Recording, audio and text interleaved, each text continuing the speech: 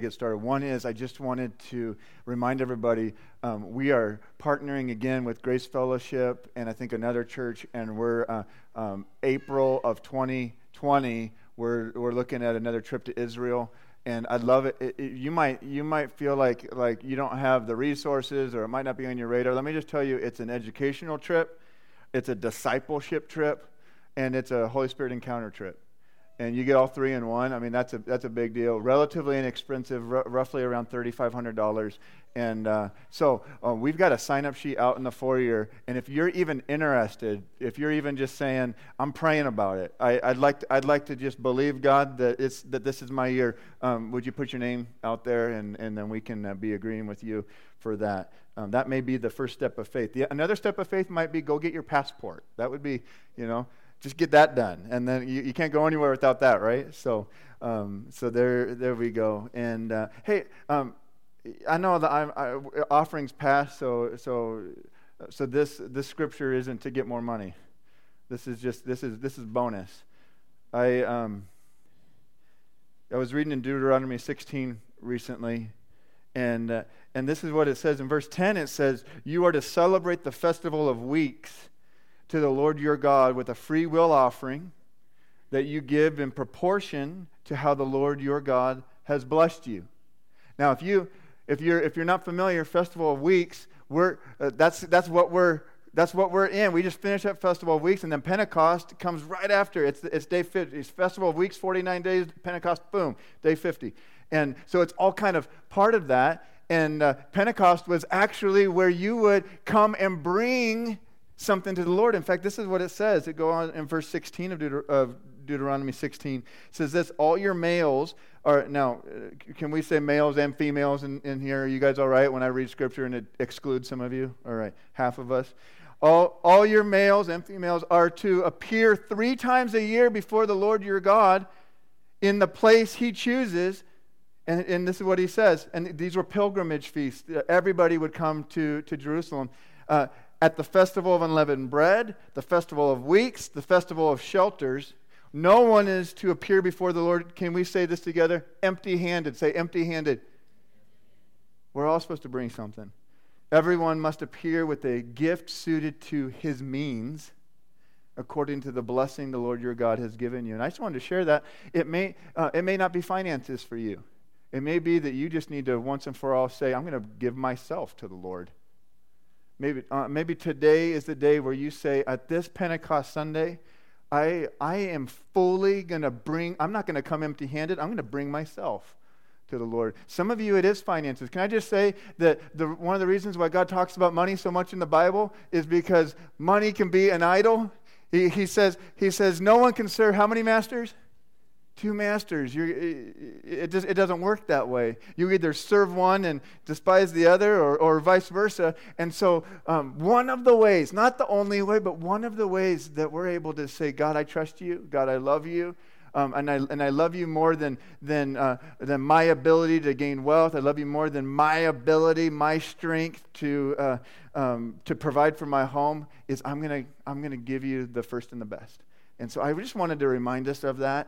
Again, offerings already passed, so you can't give any more today. That's it. You're all right. We're in a series called The Aftermath. And the reason why we called it The Aftermath, if you're a guest with us, or if you haven't been here in a long time, is because we started it the week after Easter, and we just thought this: what happened next? What happened after his death, burial, and resurrection? And the first week after Easter, we found out this. We found out that for 40 days, Jesus appeared to a bunch of people, all of his disciples, all those that had claimed to know him and follow him. And he appeared to all of them to prove that he really did rise from the dead. Because Ishmael, guess what? Nobody believed that he rose from the dead. Not one person. Did you know that? Not one person believed. And so Jesus' first mission after he rose from the dead was to confront doubt and unbelief right in the face, punch it right in the face and get rid. It took him 40 days to do that.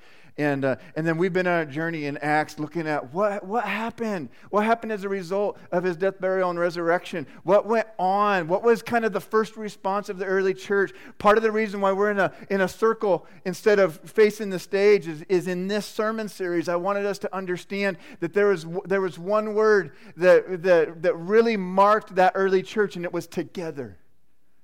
And we do this together. That it's not just in our American culture. We've gotten so used to salvation being about me, about the individual, and it is about you. Someday you're going to stand before God, and He's going to say yes or no, heaven or hell. Right? It's going to be about you at that point. But it's also about us. It's also about together. Like when people came out yesterday and together deep cleaned the kitchen.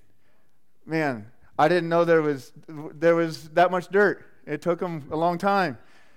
Or when they came out together and dug trenches to bury those pipes yesterday for the water runoff. Those types of things, like when people come together, like was it last week, the Encountering God service, and prayed together. And you guys here in this room right now, together we're worshiping and praying and devoting ourselves to the apostles' teaching, to fellowship, to breaking of bread, to prayer. And so today, if you're taking notes, the title of the message is pretty easy. It's Raise the Dead. Raise the dead. That's the challenge. All right, that's what we're going to do. We're going to raise the dead today. I want to just right off the bat give honor to whom honors due. I listened to a message by a man named Francis Chan. I think it was this week, and a lot of what he said resonated, and it influenced some of this message. Now, the main passage we're going to be in, he wasn't talking about, but some of the thoughts really challenged me, and so I just wanted to give honor to whom honor is due there. So, but first of all, I wanted to say, years ago, in fact, I'm thinking of two, probably three different instances, but there was a time where there was so much faith that rose up in me to pray for someone that was in a wheelchair. I don't know if you've ever done that. You don't need to raise your hand, but man, to pray for someone that was in a wheelchair. And I'm remembering the one right now. In fact, there was another one I remember that was in this church, and I forget her name right now. But I remember right there in front of me, this man in a wheelchair. And guess what? I knew that he was going to rise up and walk. Like there was that much faith inside me. I'm just like, God. And I remember praying prayers like, you know, the angry prayers where you just like your face contorts a little bit and you're just like, in Jesus' name. Like you're squeezing out a miracle. It was like, man, like those prayers touched heaven. I know they touched heaven.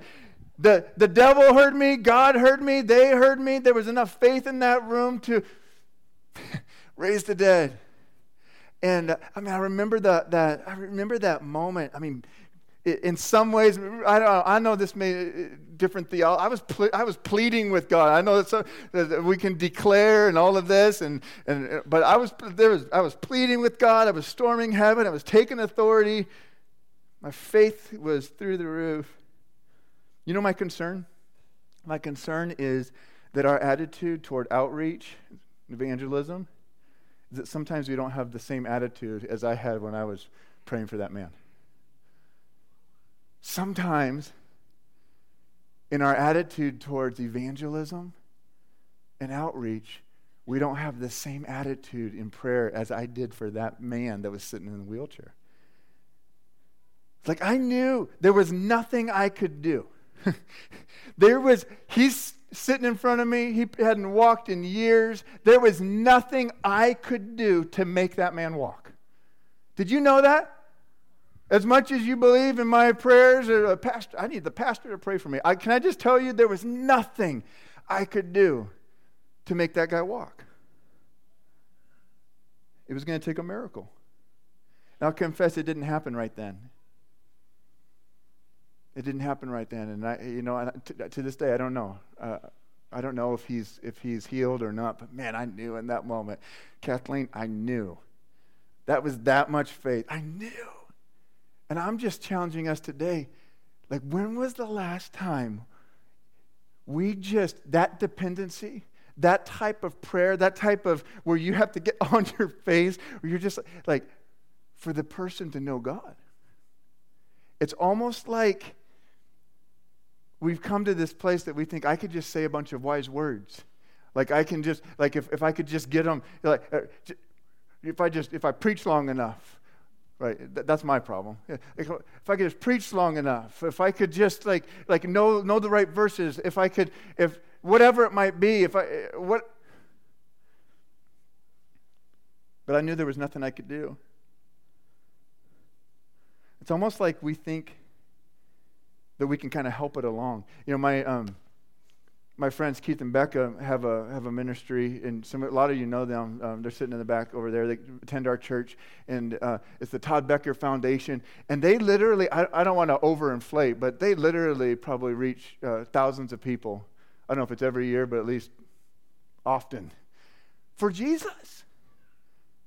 Can I just, without asking him, can I just say, there's never been one time when Keith, as eloquent as he waxes eloquently, right? Like, there's never been one time him or his team saved somebody.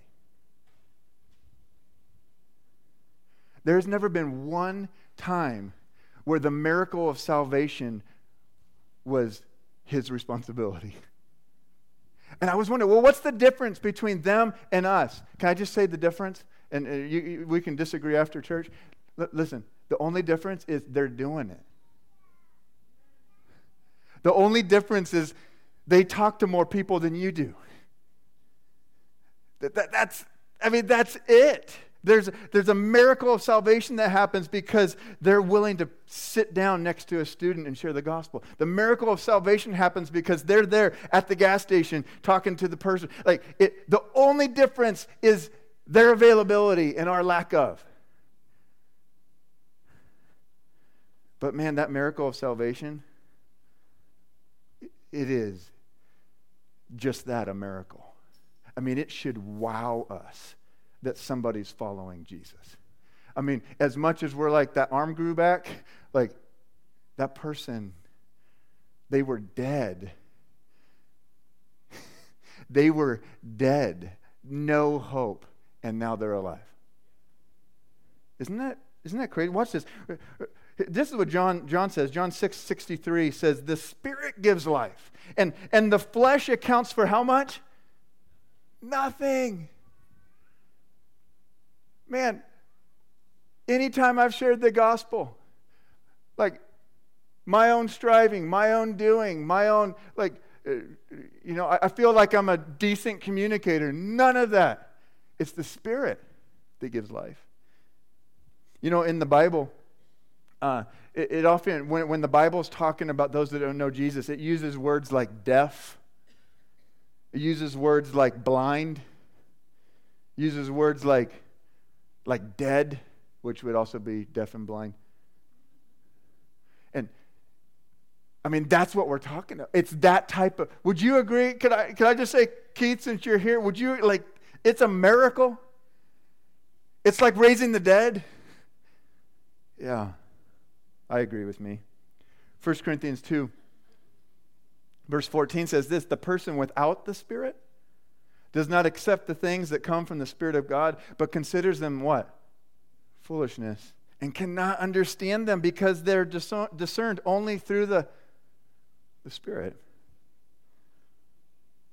I mean, it means, man, you may not have gone to Bible college and know all the verses. You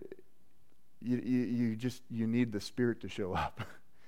You need the Spirit of God to show up in that conversation that you're having at work or with your family member, because it's not about your knowledge, it's about the Spirit. Like, without the Spirit, man, I could get someone to say a prayer. Do you know that I could get someone to say a prayer? I'm going to tell you about it at the end.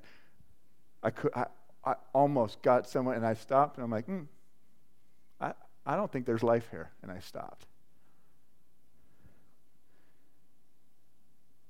John 6:44 says this, no one can come to me unless who? What? The Father who sent me draws them, and I will raise them up at the last day. Ephesians 2, I'm probably going fast, just I don't know, do something about it. Ephesians 2, 4 through 5. But because of his great love for us, not even my great love, man, there might be someone special to you in your life, and you just want them to be in heaven someday with you. Can I just say it's his great love, not your great love? Because of his great love for us, God, who is rich in mercy, made us alive. We were dead in our transgressions. It is by grace you have been saved. So when we're talking about evangelism, do we understand that a miracle must happen? Do we understand a miracle? Now, I'm not discounting our role. As much as God wants to use me to lay hands on the man in the wheelchair, he also wants to use me to share the gospel, to be available, to lead. I'm just saying, in either case, he's using me, and in either case, the miracle is him. The pressure's off me. The only pressure on me is to be available. The miracle is him. If someone doesn't receive Jesus, that's not my fault. It's my fault if I don't share. Are you on the same page? I hope you are, man, because this is really good.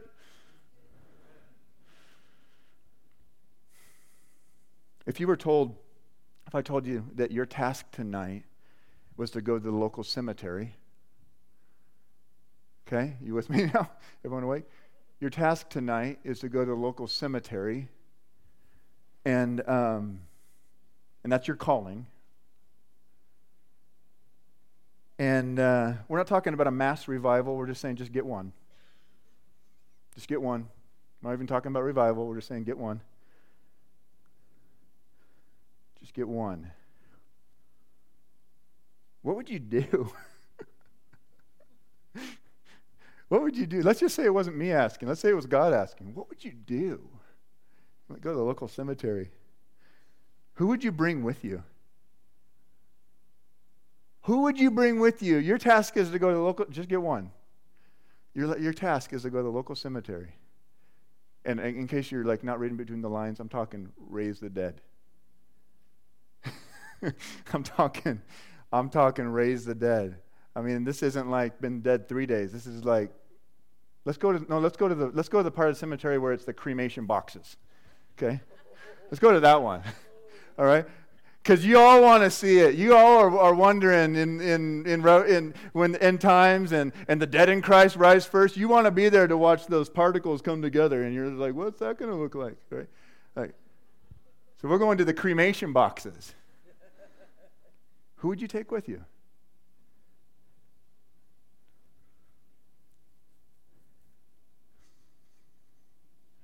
Would it be a good communicator? What? You're going to go get one at the cemetery. Would you take a good communicator with you? Would you take a band with you? Would you take the worship leader with you? Gay, you're in media today, please. Please. Please. Let me think of maybe the person that's closest to Jesus. Maybe the person that I know that has a prayer life. Maybe the person that knows how to just get on their face. Because I'm thinking, this is the same thing as the guy in the wheelchair. Like, this is only going to happen if God shows up. Especially the cremation boxes. Man, if there was like an actual bones, it might be a little bit easier miracle. I would gather those with me to go to the cemetery that know him most. That's probably what I would do. There was a movie. I don't watch them, but I hear about them. Here's some people post about them on Facebook and stuff. But there was a movie years ago. I don't even know how long ago. It was probably when I was a teenager, and it was called Weekend at Bernie's.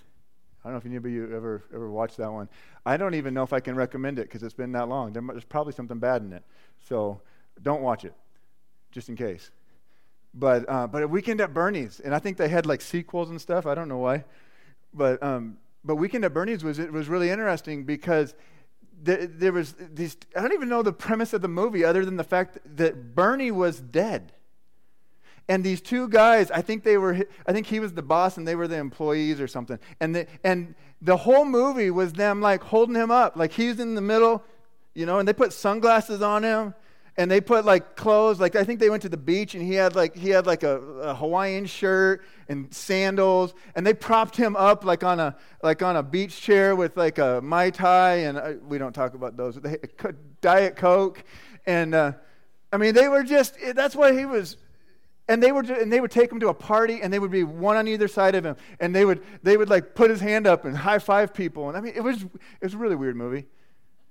He's dead. Sometimes I wonder if church is like that, where we're just propping up dead people. It takes 5 accountability partners to prop them up. There's really no life. Really no life. This is. I want us to understand this. There are people that think they're saved and they're not. And here's why. Because someone got them to say a prayer.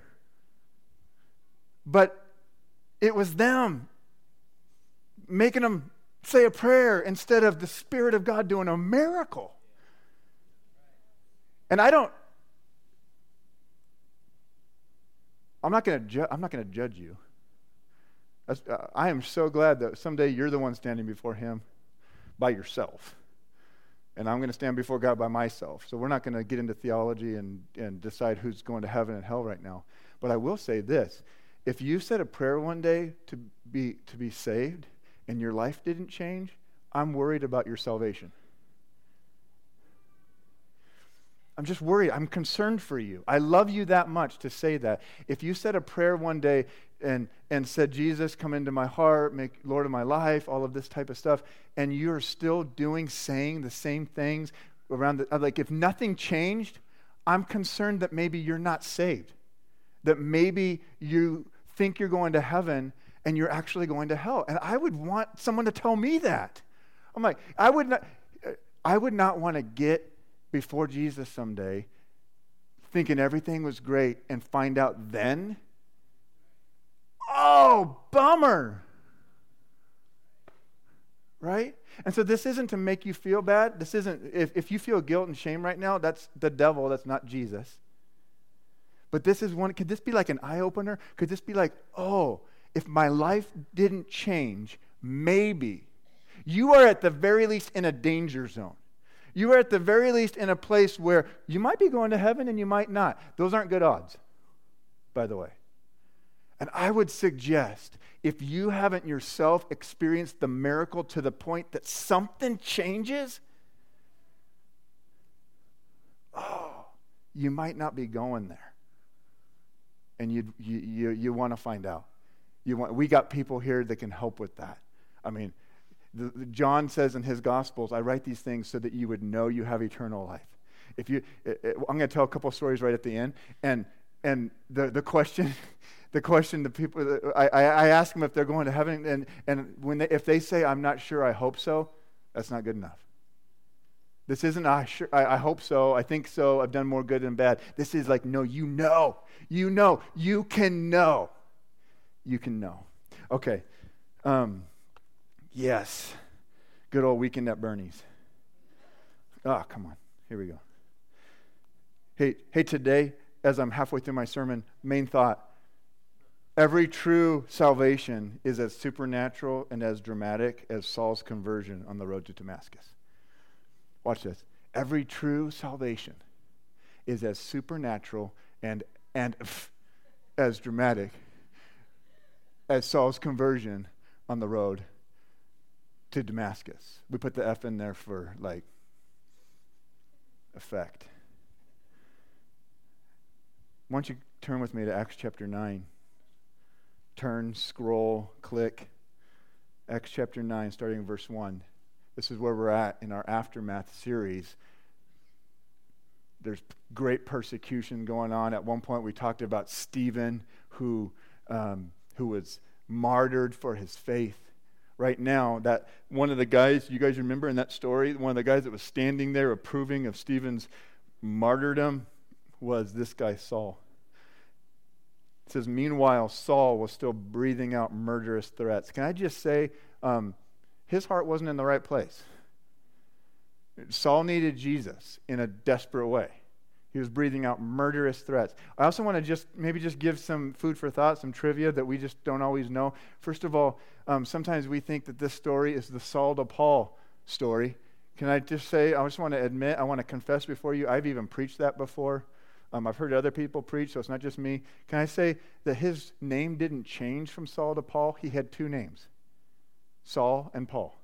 Saul was his Jewish-born name. Paul was his Greek name. He ended up doing a lot of his ministry to Greek Gentiles, Greek-speaking people. So at one point in the book of Acts, they start calling him Paul instead of Saul. In fact, one place it says Saul, who is also known as Paul.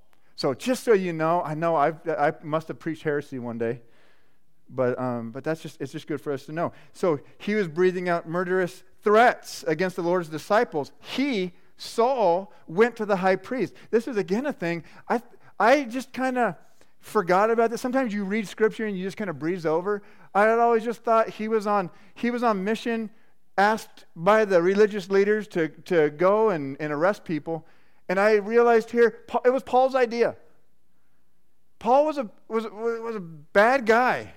Now he thought he was a good guy, but everybody that needs Jesus, they're deceived. In fact, Saul actually thought he was on a mission for God, but it was his idea. He went to the high priest. He asked them for letters to the synagogues in Damascus so that if he found any there who belonged to the way, followers of Jesus is the way, whether men or women, he might take them as prisoners to Jerusalem. And so this is where he's at. And then he nears Damascus. Damascus is about 130 miles northeast of Jerusalem. When I was doing the series where I was talking about Israel, and I had gone to Israel, like you just imagine if everyone can see, Israel is my body, my upper body right here, okay? Damascus is in Syria. Syria is over here just off of my shoulder, and Damascus is right about there, okay? This is where Jerusalem is down here just above my belly button. Okay, that's where we're at. He neared Damascus on his journey. And I just thought about this. God could have had this dramatic conversion with Saul anywhere along the way. And he chose to wait till almost Damascus. I don't know. I just started thinking, well, maybe Saul's testimony was that in the place of where he was going to persecute, he was also going to be saved. In the people that he was going to persecute were going to be instrumental in his, I don't know, there was something about waiting all the way till Damascus. But in God's wisdom, he got almost to Damascus, and suddenly a light from heaven flashed around him. And we talk about, when we talk about salvations, we're like, man, I want a testimony like Saul.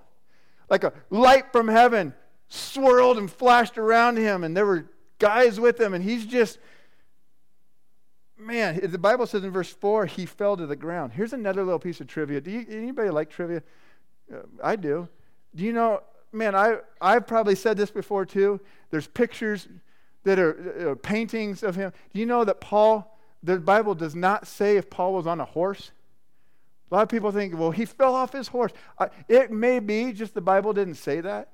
So I just want us to be faithful to Scripture. I just thought that was, it's kind of like the wise men weren't at the manger. Did you know? Okay, did I just go off tangent? I think I did. Wise men weren't at the manger. He fell to the ground and heard a voice say to him, Saul, Saul, why do you persecute me? Whenever the Bible repeats the word twice, it's for emphasis. In other words, it could just be an exclamation mark. Saul! The blinding light, commanding voice from heaven, why are you persecuting me? Who are you, Lord? Now, he didn't make Jesus Lord right then. He just realized that whatever's happening is greater than him. And he's down on the ground, and he's hoping not to die. Who are you, Lord? Saul asked. I am Jesus whom you are persecuting, he replied. Now get up and go into the city, and you will be told what you must do. The men traveling with Saul stood there speechless. I've always wondered what happened to the men traveling with Saul. The Bible doesn't say. But They stood there speechless. Then they held him by the hand and took him into Damascus. It says, for 3 days he was blind and did not eat or drink anything. I think a lot happened in those 3 days. I think there were encounters with Jesus. I think the Holy Spirit instructed him. I think what took me years in Bible college took him 3 days. Like it was probably like, again, another movie reference, like, The Matrix, where he downloaded stuff to him. I don't know, maybe 3 days of like downloading Bible. He got it. 3 days, he's blind. Now the camera pans to another scene in Damascus. And it says, in Damascus there was a disciple named Ananias.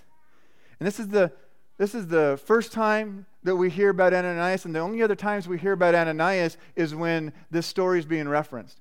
He's a little known character in the Bible, and I want you to know that, because it doesn't matter who you are, it doesn't matter how much you know, it doesn't matter what credentials you have. We all can be Ananias. The Lord called to him in a vision, Ananias! Yes, Lord, he answered. Can we just notice that too? He knew the voice of the Lord. Like, all it really takes for you to be effective in the kingdom and push back darkness and advance the kingdom is that you know the voice of the Lord and respond to it. That was probably Ananias' greatest character quality, is that he knew the voice of the Lord and responded to it. Yes, Lord, he answered. The Lord told him, go to the house of Judas on Straight Street, an actual street in Damascus, by the way, and ask for a man from Tarsus named Saul, for he is praying. In a vision, he has seen a man named Ananias come and place his hands on him to restore his sight.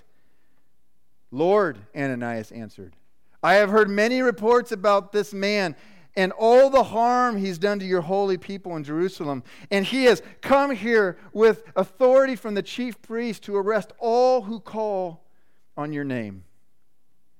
But the Lord said to Ananias, go. Now, in other words, God really didn't even entertain Ananias' question. Ananias, just wanted to make sure, Lord, that you know who this guy is that you're telling me to go to. Just want to make sure. Why? Because this would almost be like a Jew hiding out in Germany, and God says, hey, Hitler's over at a house on Straight Street. Why don't you go, he's blind, why don't you go lay your hands on him? And the Jew says, let's just keep him blind. Similar scenario is Saul. He's the murderer. He's the one that's going to arrest him. And Ananias, he's like, really? But the Lord said to Ananias, go, this man is my chosen instrument to proclaim my name to the Gentiles and their kings to the people of Israel. I will show him how much he must suffer for my name. Hey, we're also, all of us in this room, as much as we're Ananias is, we're also Saul's. We're all his chosen instruments. Your salvation was just as much of a miracle as it was his. Then Ananias went to the house and entered it, placing his hands on Saul. He said, Brother Saul. Man, I love that. Somehow, from the moment he got the word of the Lord to the moment he got to the house on Straight Street, his thoughts about Saul changed, and now he was brother. Now he was Brother Saul. You're one of us now. I love it. The Lord Jesus, who appeared to you on the road as you were coming here, has sent me so that you may see again and be filled with the Holy Spirit. Immediately, something like scales fell from Saul's eyes, and he could see again. He got up and was baptized. After taking some food, he regained his strength. Saul spent several days with the disciples in Damascus. At once he began to preach in the synagogues that Jesus is the Son of God. That'd be a good idea, Saul, after everything you went through. Ananias just simply obeyed. He shows up, places his hands. If you read another place in Scripture later on in Acts, he baptizes him in the Holy Spirit. He baptizes him in water. There's no indication. Ananias was a respected man in the Jewish community. There's no indication that he had any official role. And again, can I just tell us, all of us, that the Bible and the kingdom isn't built on professionals. It's built on availability. It's built on people that know the voice of the Lord and respond. That's Ananias. That's you and that's me. We're all Saul. As much of a flashy miracle that was when Jesus came in a flash of light and he was blind for 3 days and the dramatic conversion, man, we're all Saul. If you, man, again, if your life hasn't changed, I would at least go before the Lord and just say, what's with that? What's with that? If your life hasn't changed, you're not going to necessarily need to have like the flash of light and blindness for 3 days. That'd be helpful. We're all Saul, and we're all Ananias. If you know Jesus, you're all Ananias. You're all Ananias. He wasn't expecting this. He wasn't planning this. He wasn't studying for a 3-point sermon. He wasn't practicing worship. He wasn't doing any of the upfront stuff. He was just available, and he was just sitting at home, and he heard the voice of the Lord. He recognized the voice, and in the face of fear, in the face of what could have been death if he hadn't heard correctly, he just went, and he laid his hands on somebody, and scales fell from the guy's eyes. He baptized Saul in the Holy Spirit and in water. Everybody in here is qualified for that if you know Jesus as your Savior. I want to tell you a couple stories, and then we'll be out. And here's this quote. It is the responsibility of all believers to share the message of salvation, but it is the responsibility of God to change hearts and lives. Recently, I had the opportunity to, and sometimes I do a little bit of counseling with people that don't go to our church, and I view it as kind of like evangelistic and just a good opportunity. I don't do a ton of it, but I do some of it. It's one of those where it's a little bit, I have more time with someone than if I were to show up at a gas station, right? And have to like share the gospel in 30 seconds. Like I get to have over a period of time, some time with them. And so recently I had 2 different opportunities with some people. And it was interesting. The 2 questions that I asked they're not original with me. I've learned them. I've learned them from mentors and all of this. Is this the first question? We're sitting across because you know that as good of counseling or coaching and all of this that I have at some level, if the Holy Spirit doesn't change someone's life and they're not following Jesus, like they're just going to go right back. I mean, they need Holy Spirit. They need that power. They need the life change of salvation. And so I was just, with both cases, both stories, I just said, hey, here's the first question. If you were to die today, do you know that you would go to heaven? And I just paused. And there's always like an awkward silence. You don't fill the space. You just let them sit with that question. In both cases, both stories, they finally spoke up and said, I'd like to think so. I really hope so. I'm not sure, but I'd like to think so. And just like I told you guys earlier, I said, man, can I just be real? I'm not trying to be rude, but those are horrible odds. I told both of them that. I just said, hey, I'd hate to be you standing before Jesus and just kind of crossing your fingers. I know that's probably a pagan thing, but, hey, it worked. And so we talked about it. I shared the gospel in the way that I know how, and the difference between me and some of you is I know a lot of Scripture, and so I was able to share a lot of Scripture.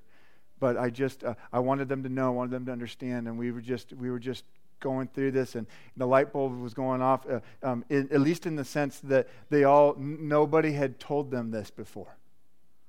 This was like brand new information. Didn't realize. In fact, the one situation, they just thought that they were saved. They thought they were going to heaven. So we get down with that, and in both situations, I decided this. Now, I'm not saying this is how it has to be every time, but this is what it was for me. In both of these situations, I just said, hey, I'm not going to lead you in a prayer right now. We're going to meet next week because we're on a schedule. I'm not going to lead you in a prayer. I'd like you to think about this. Here's a few scriptures. Would you just think about this?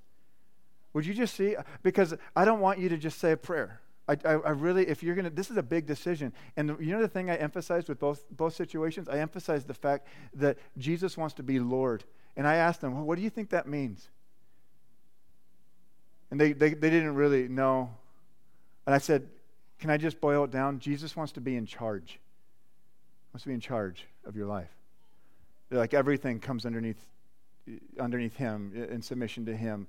Like he may ask you, you don't have to change your life to come to Jesus, but when you come to Jesus, life is going to change. And I said, he may say, hey, I'd like this and I'd like that, and I want this and I want that. And if he's Lord, then you do what he says.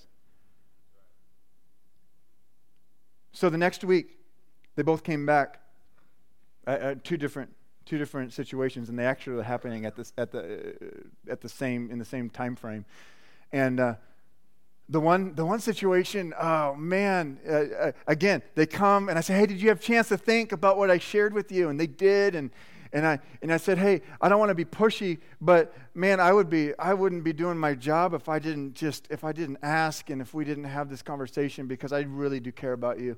I care about your soul. I care about life and all of this stuff. And I said, is this the type of thing where you want to respond and make Jesus Lord and have me pray with you right now and all of this? And they just said, we're not ready. And I said, you know what? Can I just thank you for being honest with me? I'm available for you anytime you want, but I just want you to know, like, I was as clear as possible with you. I feel like I shared everything I needed to share, and like now you're responsible for that information. And they understood that, and we loved, and we continued on in the counseling.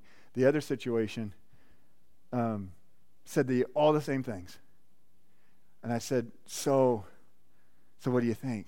Do you want to make Jesus Lord? And you know what that means, right? Lord. He said, yeah. I said, what do you want to do about this? He says, well, can we do this right now? And we prayed. And you saw the countenance change, the smiling, the light bulb went off, all of this stuff. I mean, it was amazing. It's one of those moments where I'm like, yeah, that's why I do what I do. Right? Like all of the other stuff and all the whatever and blah, blah, blah, pull out all the rest of my hair. And I'm like, this is what we do. This is what we do. This is what we do. But you want to know, in both situations, it would take a miracle. It would take a miracle. It would take a miracle. In both situations, it's as much of a miracle as if we were raising the dead. Our dependency for evangelism, for salvation, even your salvation, is like, oh God, it would take a miracle. Guess what? We're a church that believes in miracles. Jen? I'm going to invite the worship team to come up.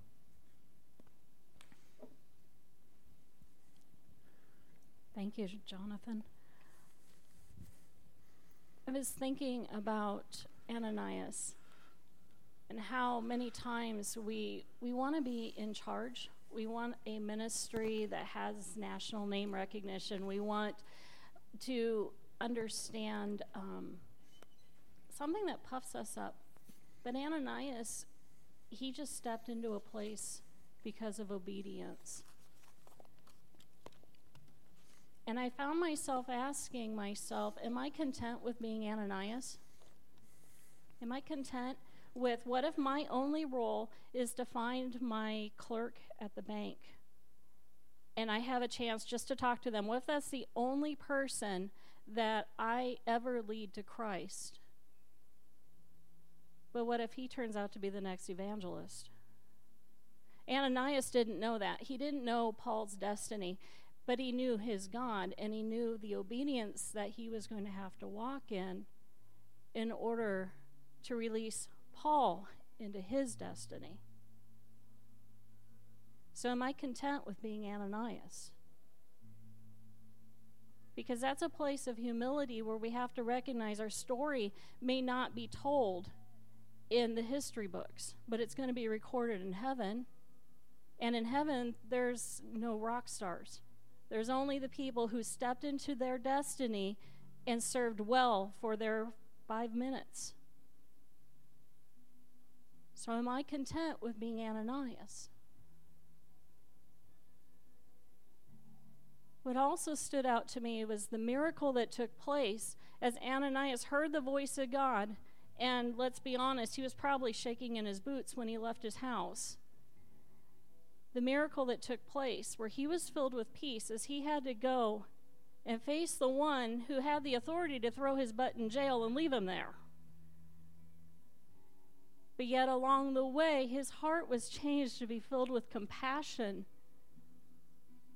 And it's a miracle that took place. Anybody can see when somebody's levitating off the ground and being thrown about a room. I mean, it's not rocket science to see God might be moving there. But it takes a sensitive spirit to be able to recognize the small changes. And they're just as much a miracle as the big ones.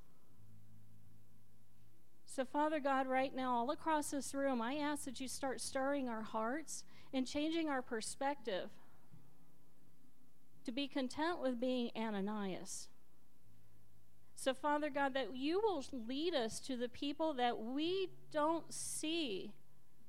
We don't see their destiny on them, but you do, because you wrote it before they were ever born. So lead us to those people and help us to be brave like Ananias, to lay hands on them so the scales may fall off of their eyes so that they can be propelled into destiny, because we don't know who they're going to lead. We don't know who they're going to impact. So, Father God, I ask for that right now to just flow across us. That's compassion, that contentment, but most importantly, that obedience to do as we're being called to do. Thank you. In Jesus' name.